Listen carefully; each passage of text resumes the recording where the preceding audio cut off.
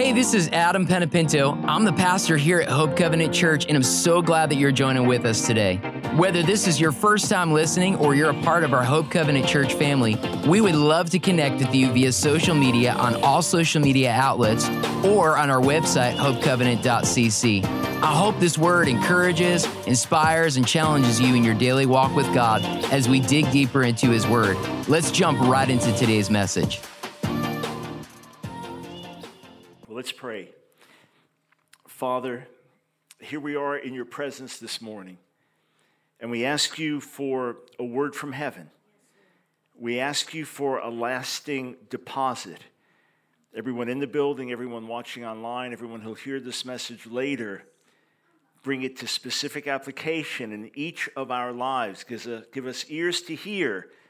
Give us a heart to receive and respond. In Jesus' name, amen. Romans chapter 4, as we were worshiping, my heart just shifted over to this theme. If you need a message, it's a simple, I need a message title, it's very simple. Good things take time. Good things take time. Romans chapter 4, beginning in verse 13. Paul writes, "For the promise to Abraham and his offspring that he would be heir of the world did not come through the law, but through the righteousness of faith. For if it is the adherents of the law who are to be the heirs, faith is null and the promise is void. For the law brings wrath, but where there is no law, there is no transgression. That is why it depends on faith, in order that the promise may rest on grace and be guaranteed to all his offspring, not only to the adherent of the law, meaning the Jew, but also to the one who shares the faith of Abraham, who is the father of us all, meaning all believers. As it is written, I have made you the father of many nations, in the presence of the God in whom he believed, who gives life to the dead and calls into existence the things that do not exist." Now, I want you to consider this as we read on, that if you're a Jewish person, if you're a Christian, if you're a Muslim, that all three religious groups look to Abraham as their father. All are considered to be children of Abraham. That's how vast his influence is. And spiritually speaking, even naturally speaking, that's how massive his offspring is. And yet for most of his life, there were no children. Yeah. Wow. In hope, he believed against hope that he should become the father of many nations, as he had been told, so shall your offspring be. And it seems that the longer things went on without offspring, the greater God's promises became. Wow. Wow. That the more things looked impossible, the more God told him the amazing things to come. It would be as if God promised me when I was 18 that I would be a top basketball player, despite the old saying, white men can't jump. And let's say I carried this promise and now I'm 30 and I've never been noticed by any league and I'm not even good enough to play in college, and God says, not only will you be a basketball player, you'll be an NBA star. And now I'm 40, and each year that goes by and I'm getting older and it's more impossible and more ridiculous, the promise is getting greater until by the time I'm 60, you'll be the greatest player in the history of the NBA. At a certain point, you have to think, I'm making this up. Right. God's not really speaking. I'm just dreaming. This is crazy. At a certain point, you have to accept reality and say it's not going to happen, but God. Yes. But God did tell Abraham those things. He did not weaken in faith when he considered his own body, which was as good as dead, since he was about 100 years old, or when he considered the barrenness of Sarah's womb. Now, there are two ancient Greek textual traditions. One says that he did not consider his own body, In other words, he didn't look at the fact that he was 100 years old, and instead he just trusted God. The other, as we have here, says that he did consider his body. It's the same thing either way. In other words, his reality was determined by what God said. Yeah. His reality was determined by the promise of God and not by the physical and natural conditions. No distrust made him waver concerning the promise of God, but he grew strong in his faith as he gave glory to God, fully convinced that God was able to do what he had promised. That's really the only issue. Is God able to do what he promises, and what did he promise? That's the only thing in terms of determining reality. The problem is, every one of us knows someone who's a spiritual flake. Right. Every one of us knows someone that lives in spiritual fantasy land. And every one of us at some point in our lives has thought we heard the Lord on something only to realize it really wasn't the Lord. So how can we be so sure? Unless it's a written promise in the Bible, can we really be so sure? The answer is yes, and I'll tell you how in a moment. That is why his faith was counted to him as righteousness. But the words that was counted to him were not written for his sake alone, but for ours also. It will be counted to us who believe in him who raised from the dead Jesus our Lord, who was delivered up for our trespasses and raised for our justification. There's something that God is after that is very precious that can only happen in this world. Nancy and I have often talked about that, the world to come and the glories of the world to come and perfect fellowship with God and the glorious presence of God at all times and no sickness or pain or death or grief. It's going to be beyond anything we could imagine. And yet there are things that happen in this world that are precious to God because they're only in this world. There is a faith that gets developed. There is a trust. There is an enduring through hard times. And if you're like most people, like me, you would rather not go through crucifixion to get to resurrection. Yeah. If there's a way around it, that would be wonderful. You know, the old saying, if you work out, no pain, no gain. And you've got all these little sayings to remind yourself that it's worth going through this. It's worth going through the process to come out on the other end. Yeah, it is. Yeah. When I was a boy, my father said to me, "You're good in math, right?" I said, "Yeah." He said, "Okay." He said, "I want to get the answer to this." He said, You're on the elevator, going upstairs, and 3 people get on with you. And then he goes through this whole thing. You go up to the 3rd floor, 4 people get on, 2 people get off. You go up to the 6th floor, 1 person gets on. You go up to the 8th floor, 4 people get on. Goes through the whole thing, and I'm calculating this many, this many, this many. We get to the end, and he says, "How many stops did the elevator make?"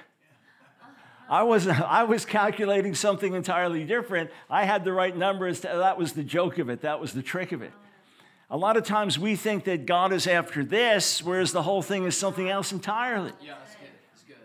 I was talking to this professional wrestler that I work out with, seriously, loves the Lord, godly man, and my sons-in-law and grandsons were there, and our younger grandson, about to turn 18, is a fireman already, as his dad was all his life, and then wants to go into the Marines.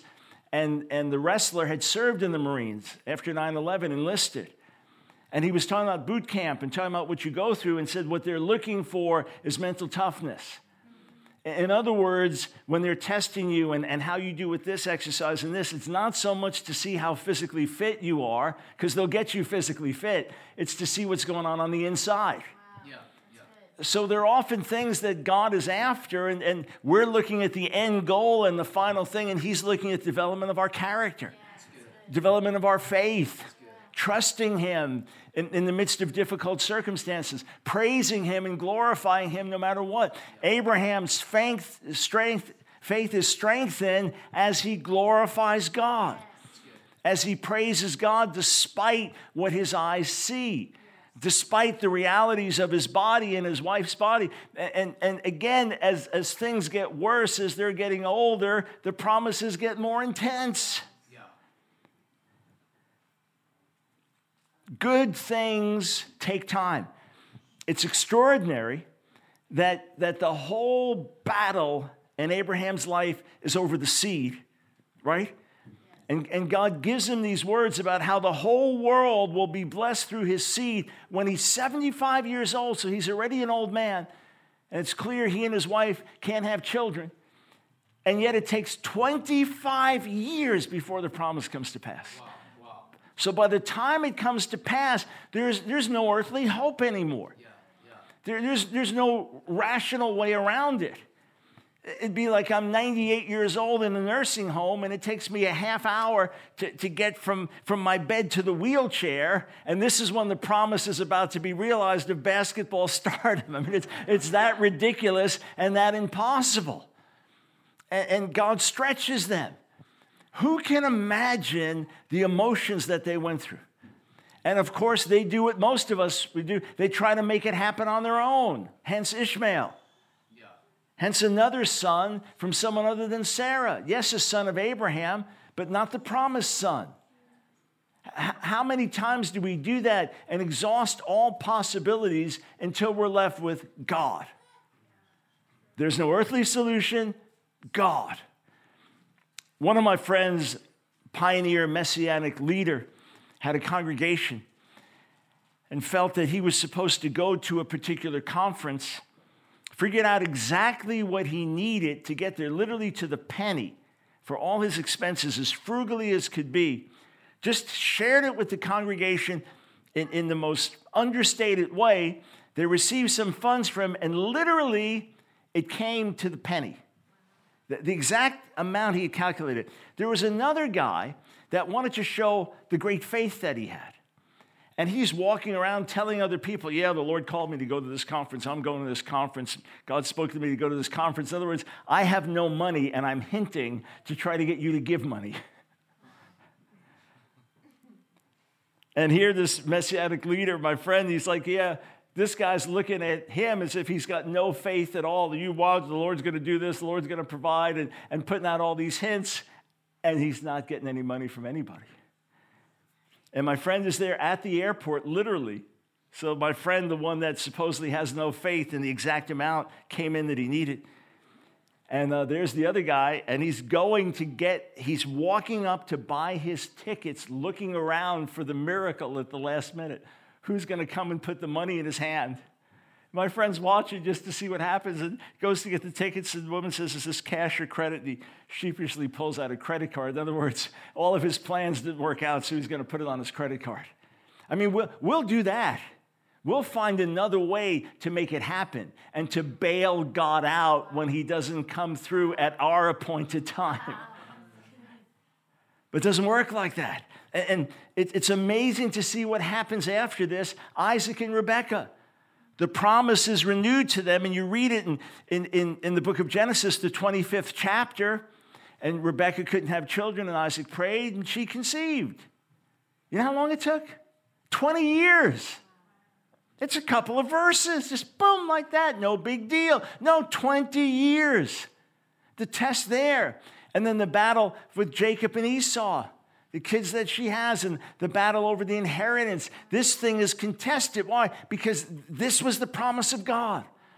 And then when you go through history, the line of David through which the Messiah is going to come, the attack at one point, every male heir of David, royal heir, is killed by the queen. Only one left, a little boy. Why? Because this is the promise.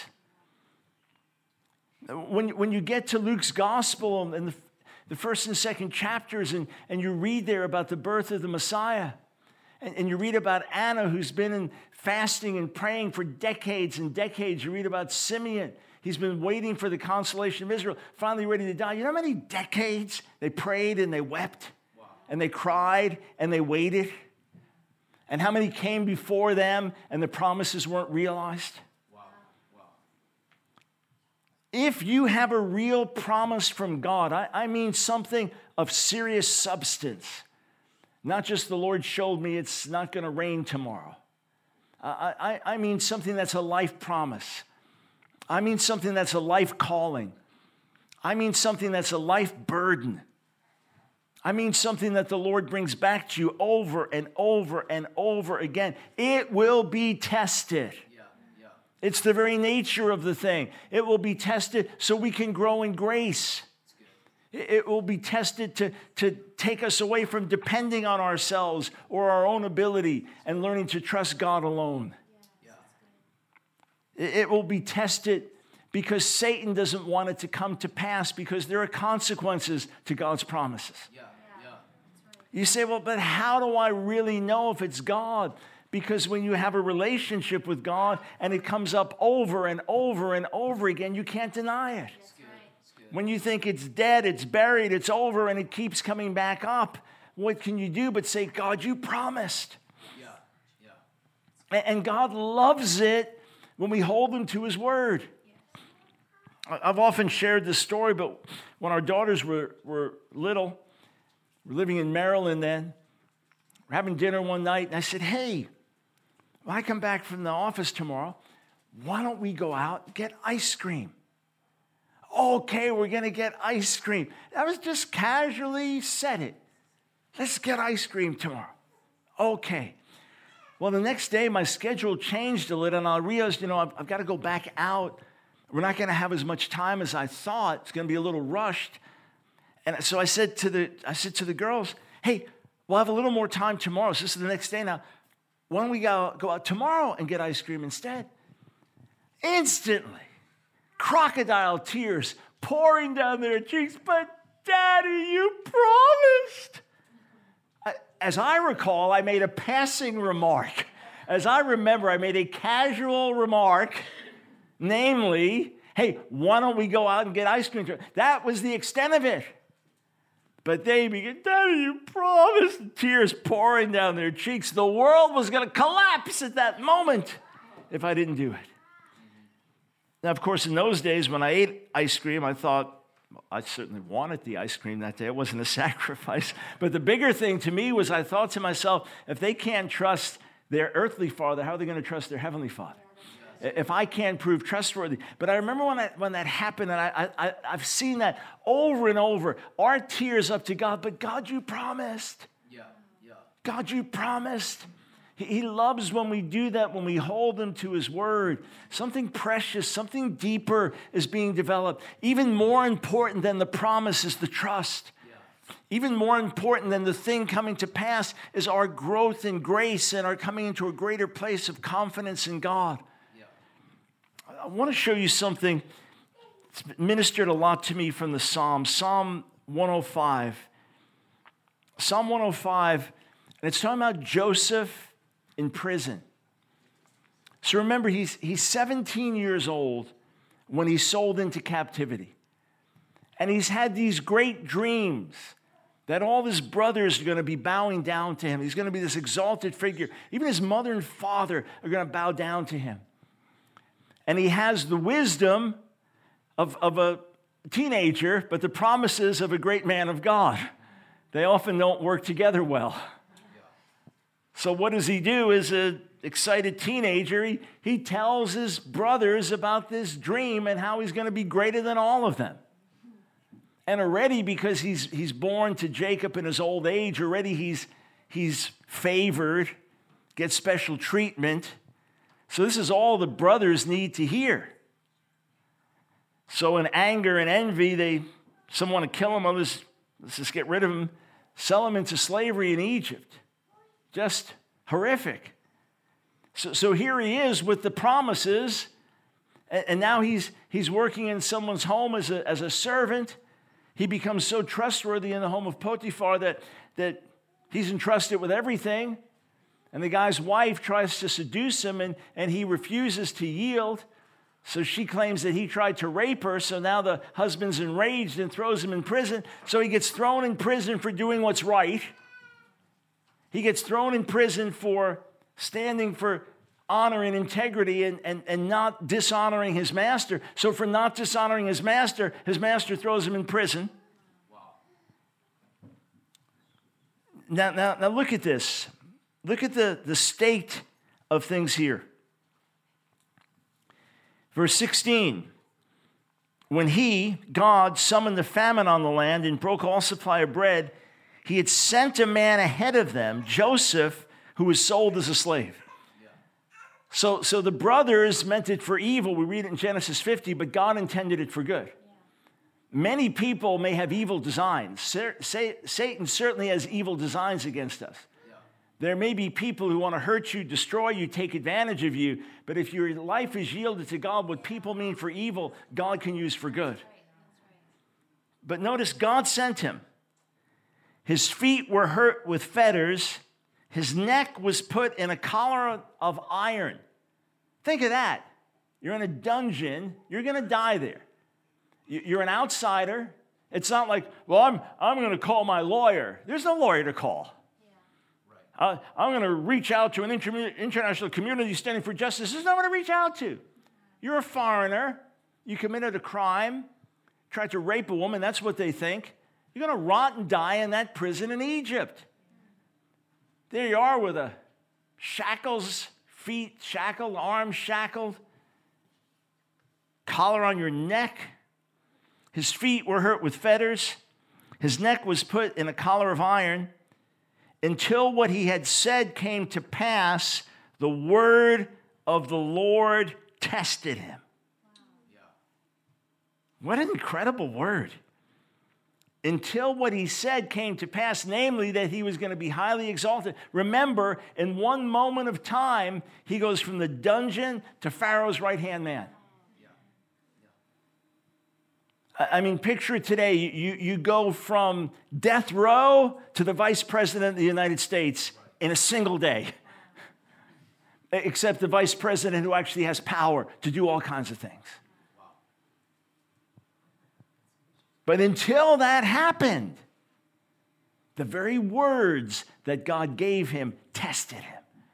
The very promises that God spoke to him tested him. I mean, think of it. You're there as a prisoner. It's miserable enough to be there as a prisoner. It's miserable enough to think, this is my destiny. I'm going to die here. But what about the promises? Those things are going to haunt you. Joseph, what about that word? You say, well, how long did it take? He gets out of prison when he's 30.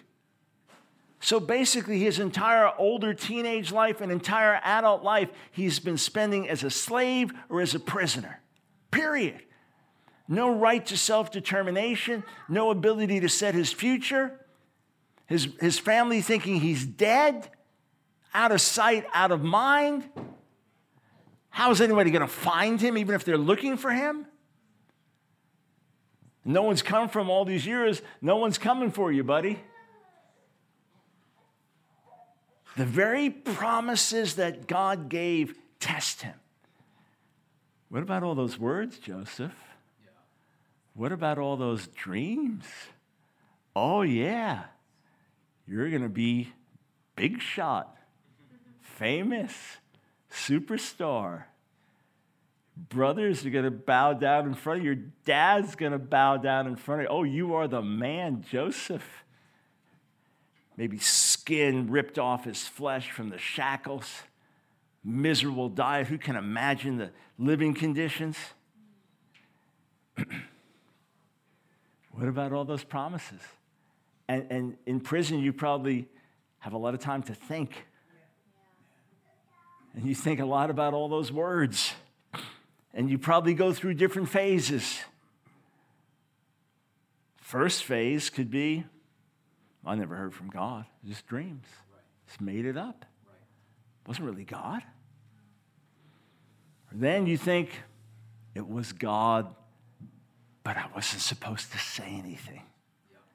If I didn't open my stupid mouth, everything would have been fine. But I blew it. It was God, but I spoke prematurely. Or another thing. What was the Lord? But you exaggerated. Joseph, you've always been an exaggerator. He never showed you. He just showed you that your brothers would think you were cool, and you just made it into this whole thing, and then they got mad at you. Or, no, it was the Lord, but you were supposed to fast. And you're supposed to pray. Right. And there was a window of opportunity, but you didn't fast and you didn't pray, so it didn't happen. Yeah, come on. And you go through the cycle. And didn't hear God at all. But then you realize, no, I know when that I remember how it happened. I know it was God. I can't shake it. And then as you spend time in his presence, it comes up again and again and again and again. I've had things God has spoken to me over the years that seem very intense and in the natural, outlandish, and even impossible. And I'll go to pray, and I'll get tremendously gripped and burdened and write down what I feel burdened to pray for, a promise that God has given me in calling and ministry.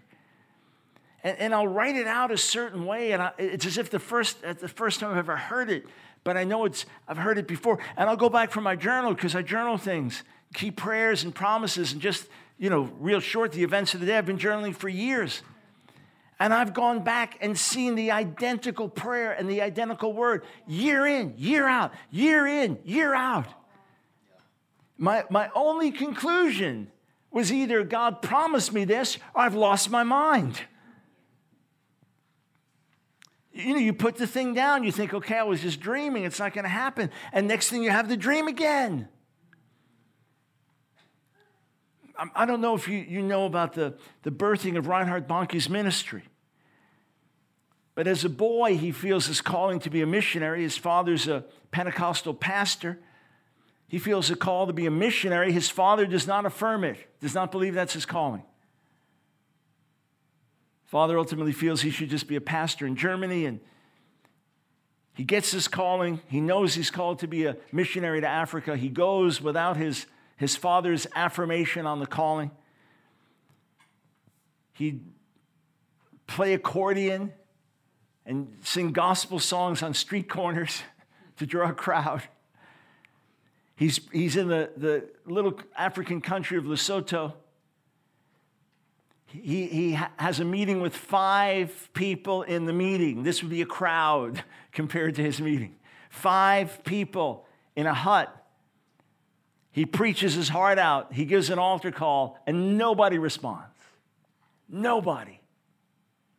He goes back to his room that night and has a dream, and in the dream, he sees a blood-washed Africa from Cape Town in the south to Cairo in the north. Remember, he's preached to 5 people that night, and nobody responds. He's reaching a handful of people with the gospel. He sees the map, blood-washed Africa, and he hears the voice saying, "Africa shall be saved." And he gets up the next morning and thinks, oh, it must have been something I ate. It's completely ridiculous. It's outlandish. Who could even think something like that? And why would God show him? But God gives him the dream 4 straight nights till he knows it's the voice of God. And after that, everyone he sees and begins to talk to, have you heard? Africa shall be saved. Africa shall be saved. I remember hearing him preach in 84 as the crowds were getting bigger and bigger, and he preached to 80, 90,000 people. And it was amazing to see what God was doing. And I mean, who knew what would come with the literally tens of millions, scores of millions that would be saved. And it keeps increasing, the numbers increasing. Now one of our spiritual sons taking over his ministry and doing amazing things, extraordinary things as Bonnke's with the Lord. But the very promise comes at the most absurd time. Yeah. The promise comes when he's hit a wall. And he's a nobody in nowhere doing nothing. That's who the promise comes to. There's only one place you can put your faith, God. Because all your best efforts haven't done a whole lot. And many times God's waiting for us to get to that point, not just of dependence, but of desperation.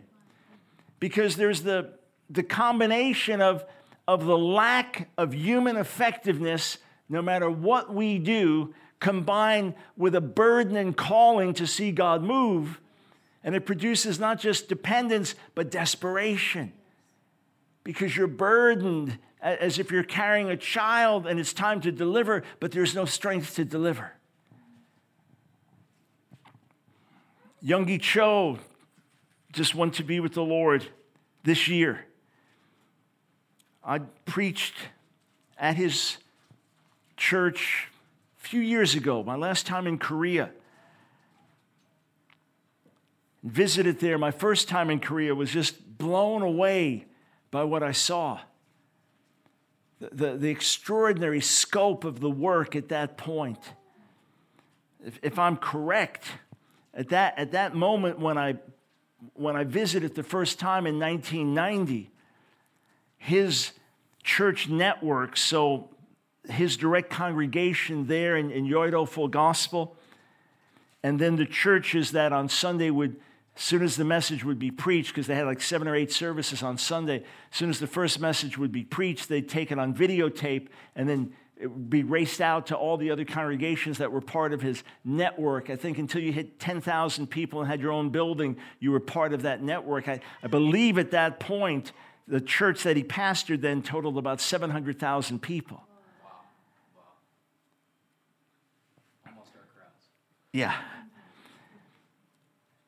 And I heard him share this himself when he had this vision and God spoke to him about having 3,000 people.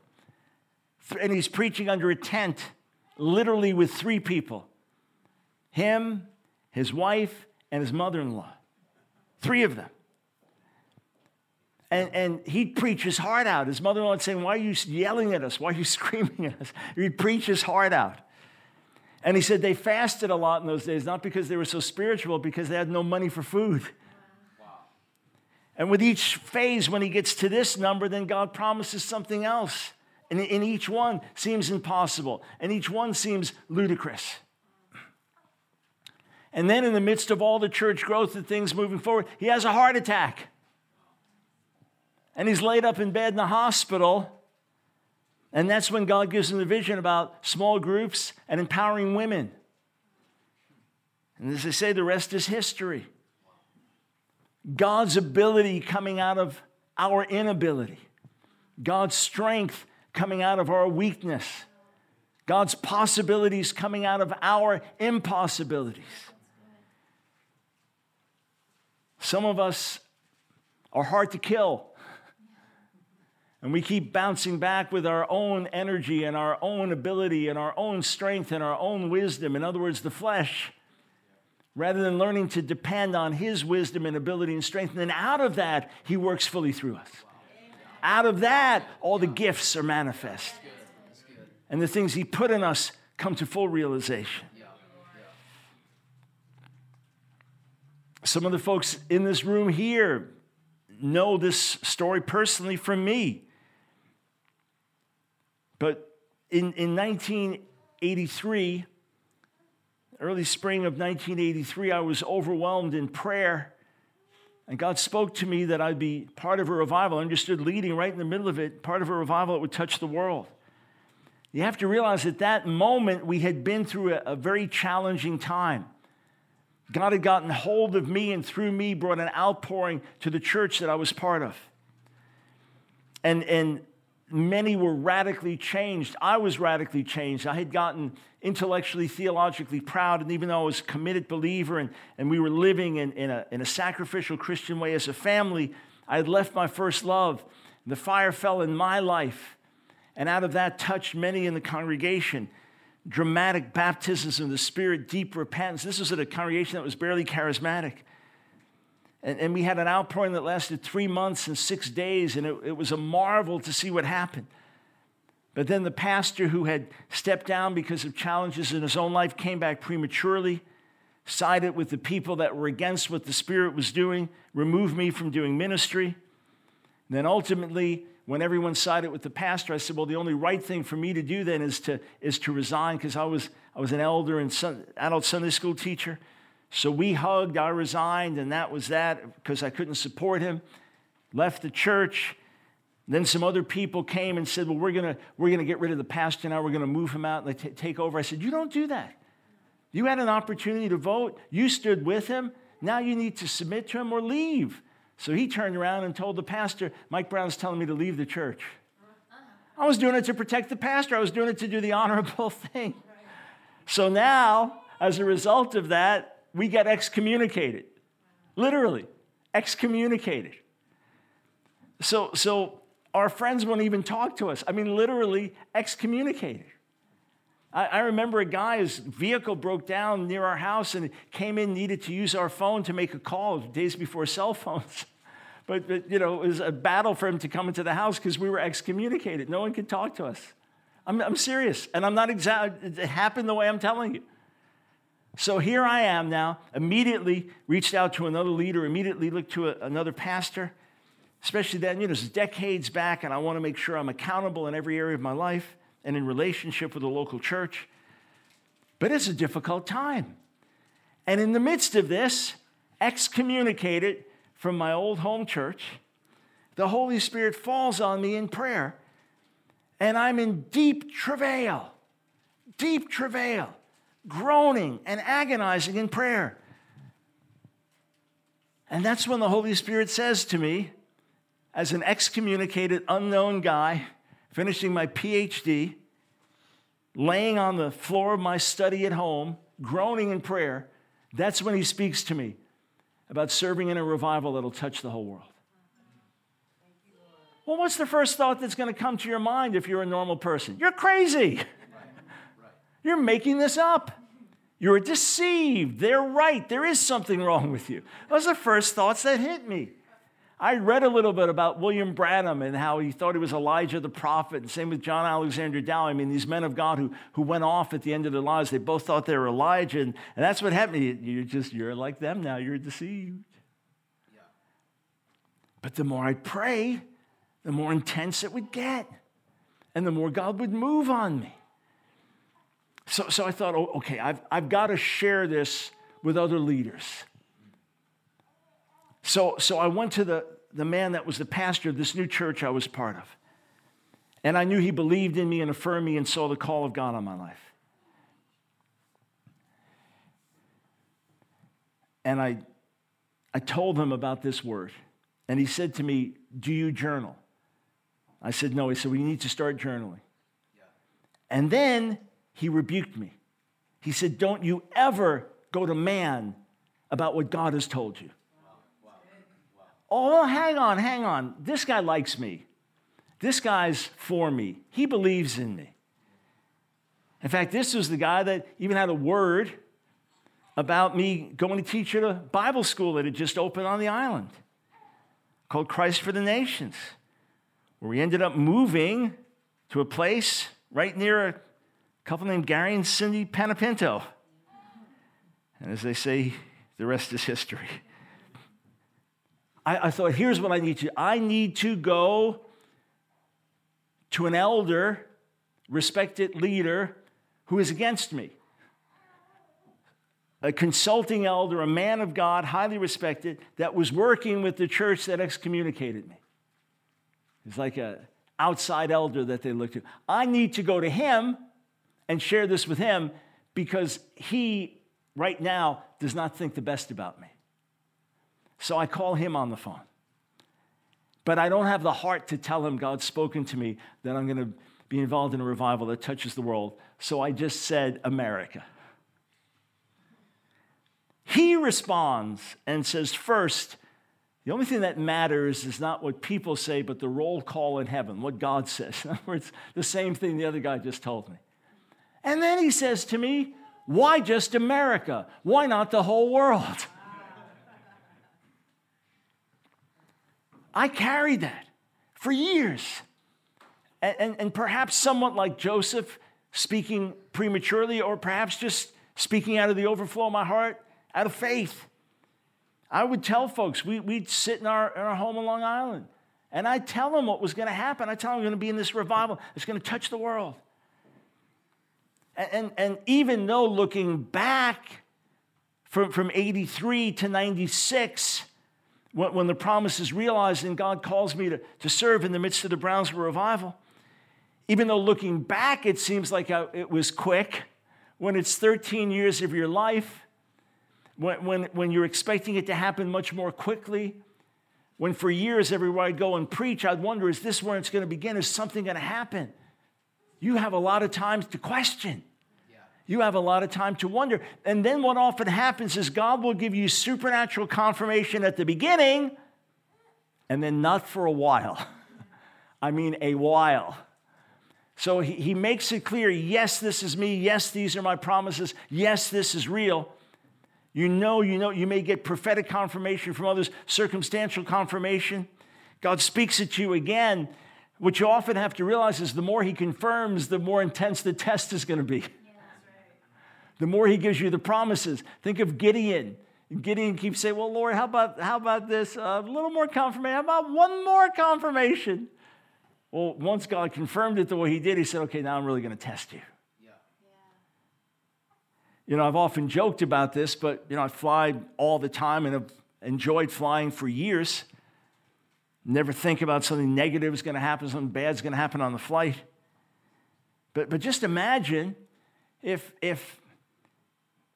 on the way to the airport, one of my most faithful prayer warriors sends me a text, Dr. Brown, don't worry about this flight. Everything's going to be fine. Actually, I wasn't worried about the flight at all, to be honest. I was really thinking about it. Next thing, the phone rings. One of our ministry team members, Dr. Brown, I was praying, and the Lord just told me, don't worry about this flight. Things are going to be okay. By the time you get the fourth message about that, you're kind of wondering, do I even want to go near this plane?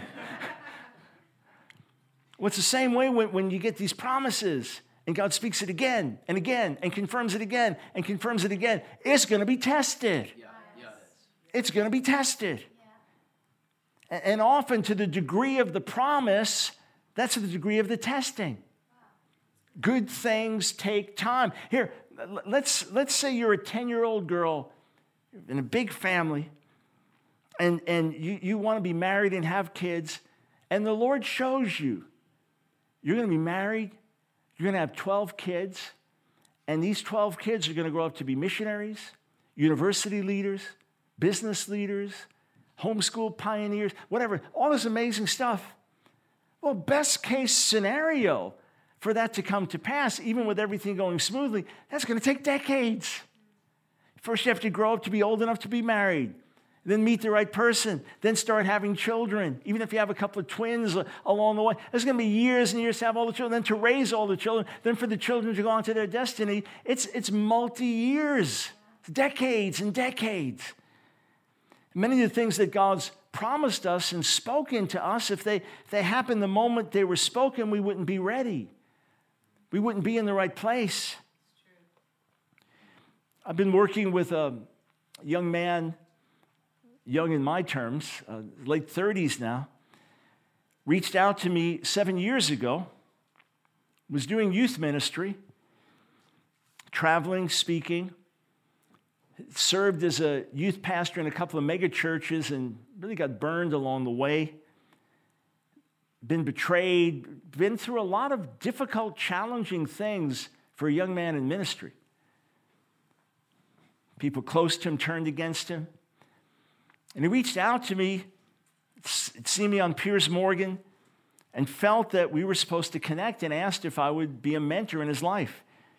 So obviously, if you're in public ministry and you're known, people reach out to you and you're just not able to take people in that way. Normally, someone came through our school and I got close with them, that would be the best opportunity. But his email made it all the way up to the chain to Cindy, our administrator, and she said, Mike, I think this is something you should look at. So I prayed, actually went to Nancy and said, what do you think? You feel I should get involved with it? And we all felt, yes. So I said, yeah, sure. So he flew up to meet me. We'd spend time. He'd call me with questions and issues. I'd just answer and pour into him. I wasn't looking for anything from him, not expecting any payback of any kind, just someone God wanted me to connect with. And then as the years went on, went and worked at another church, and that didn't really fit, and I was hoping this would happen, and that didn't happen, and then God puts in his heart to plant a church.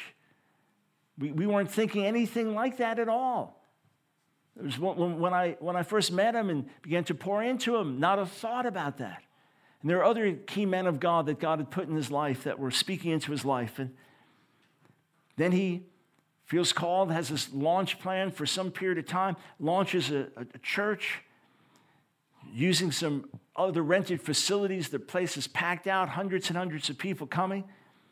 And there's a building worth, well, it's a campus.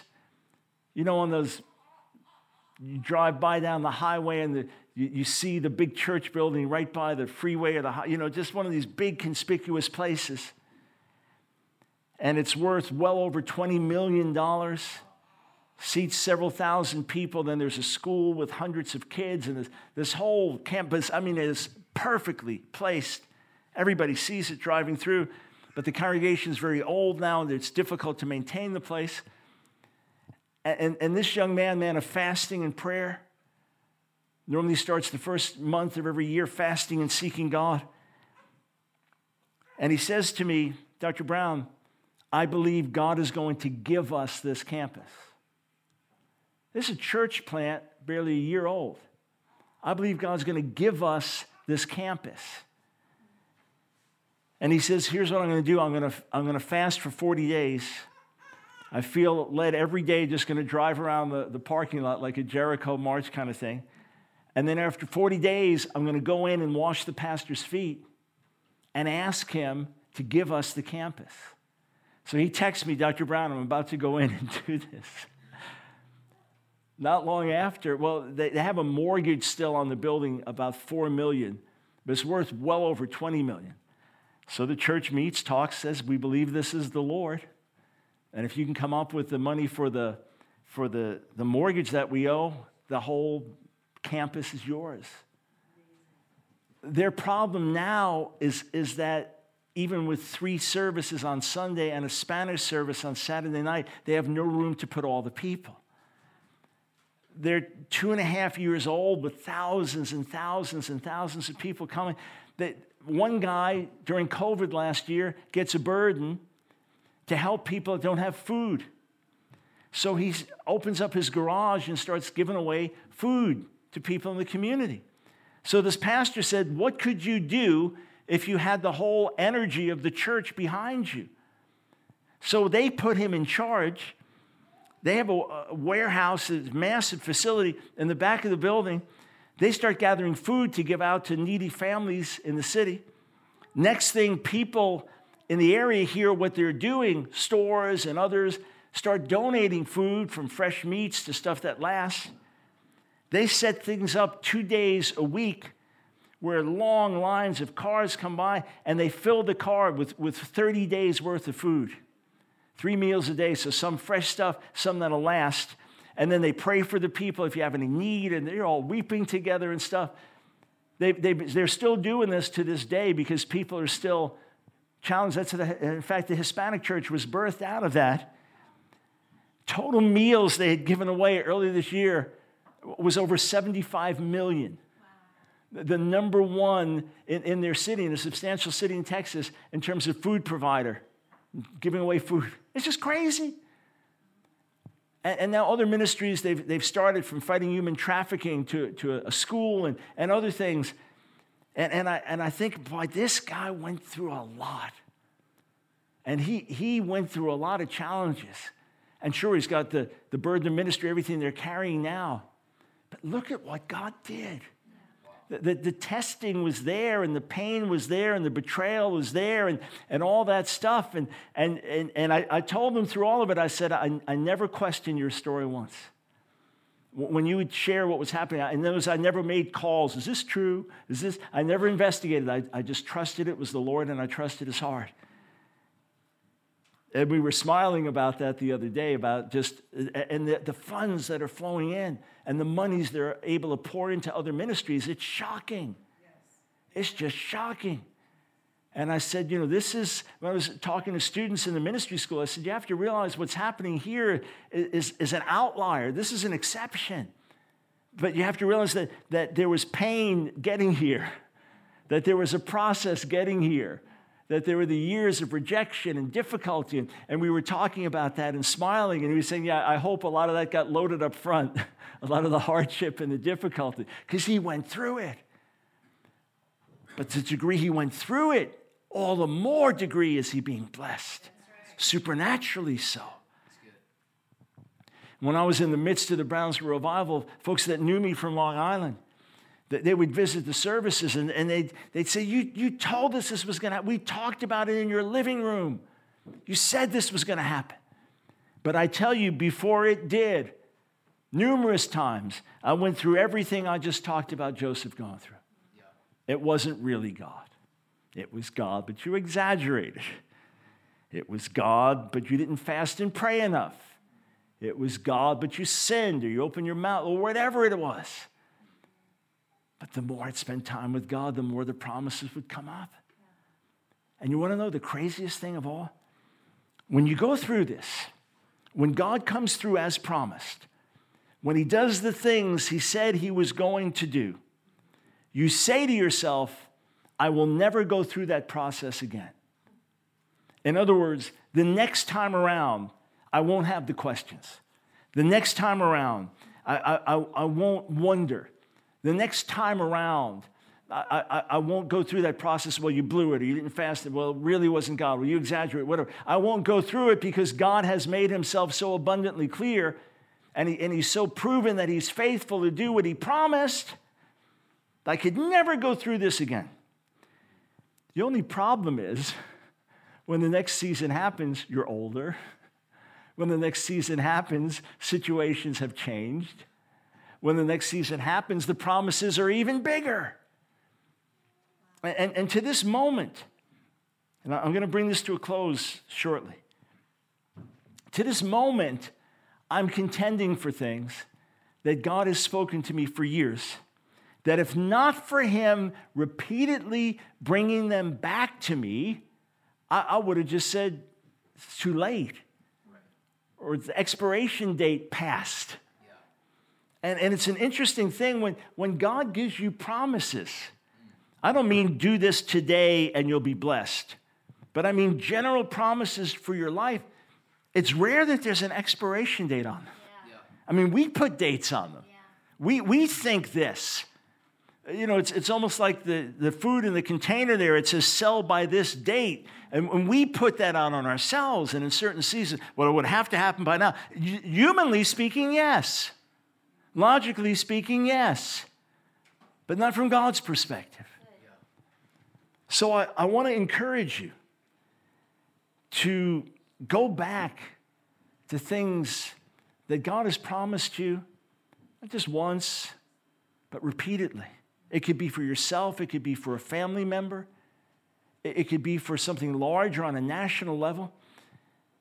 Those things you can't shake. Now, some in the room are young, some are older.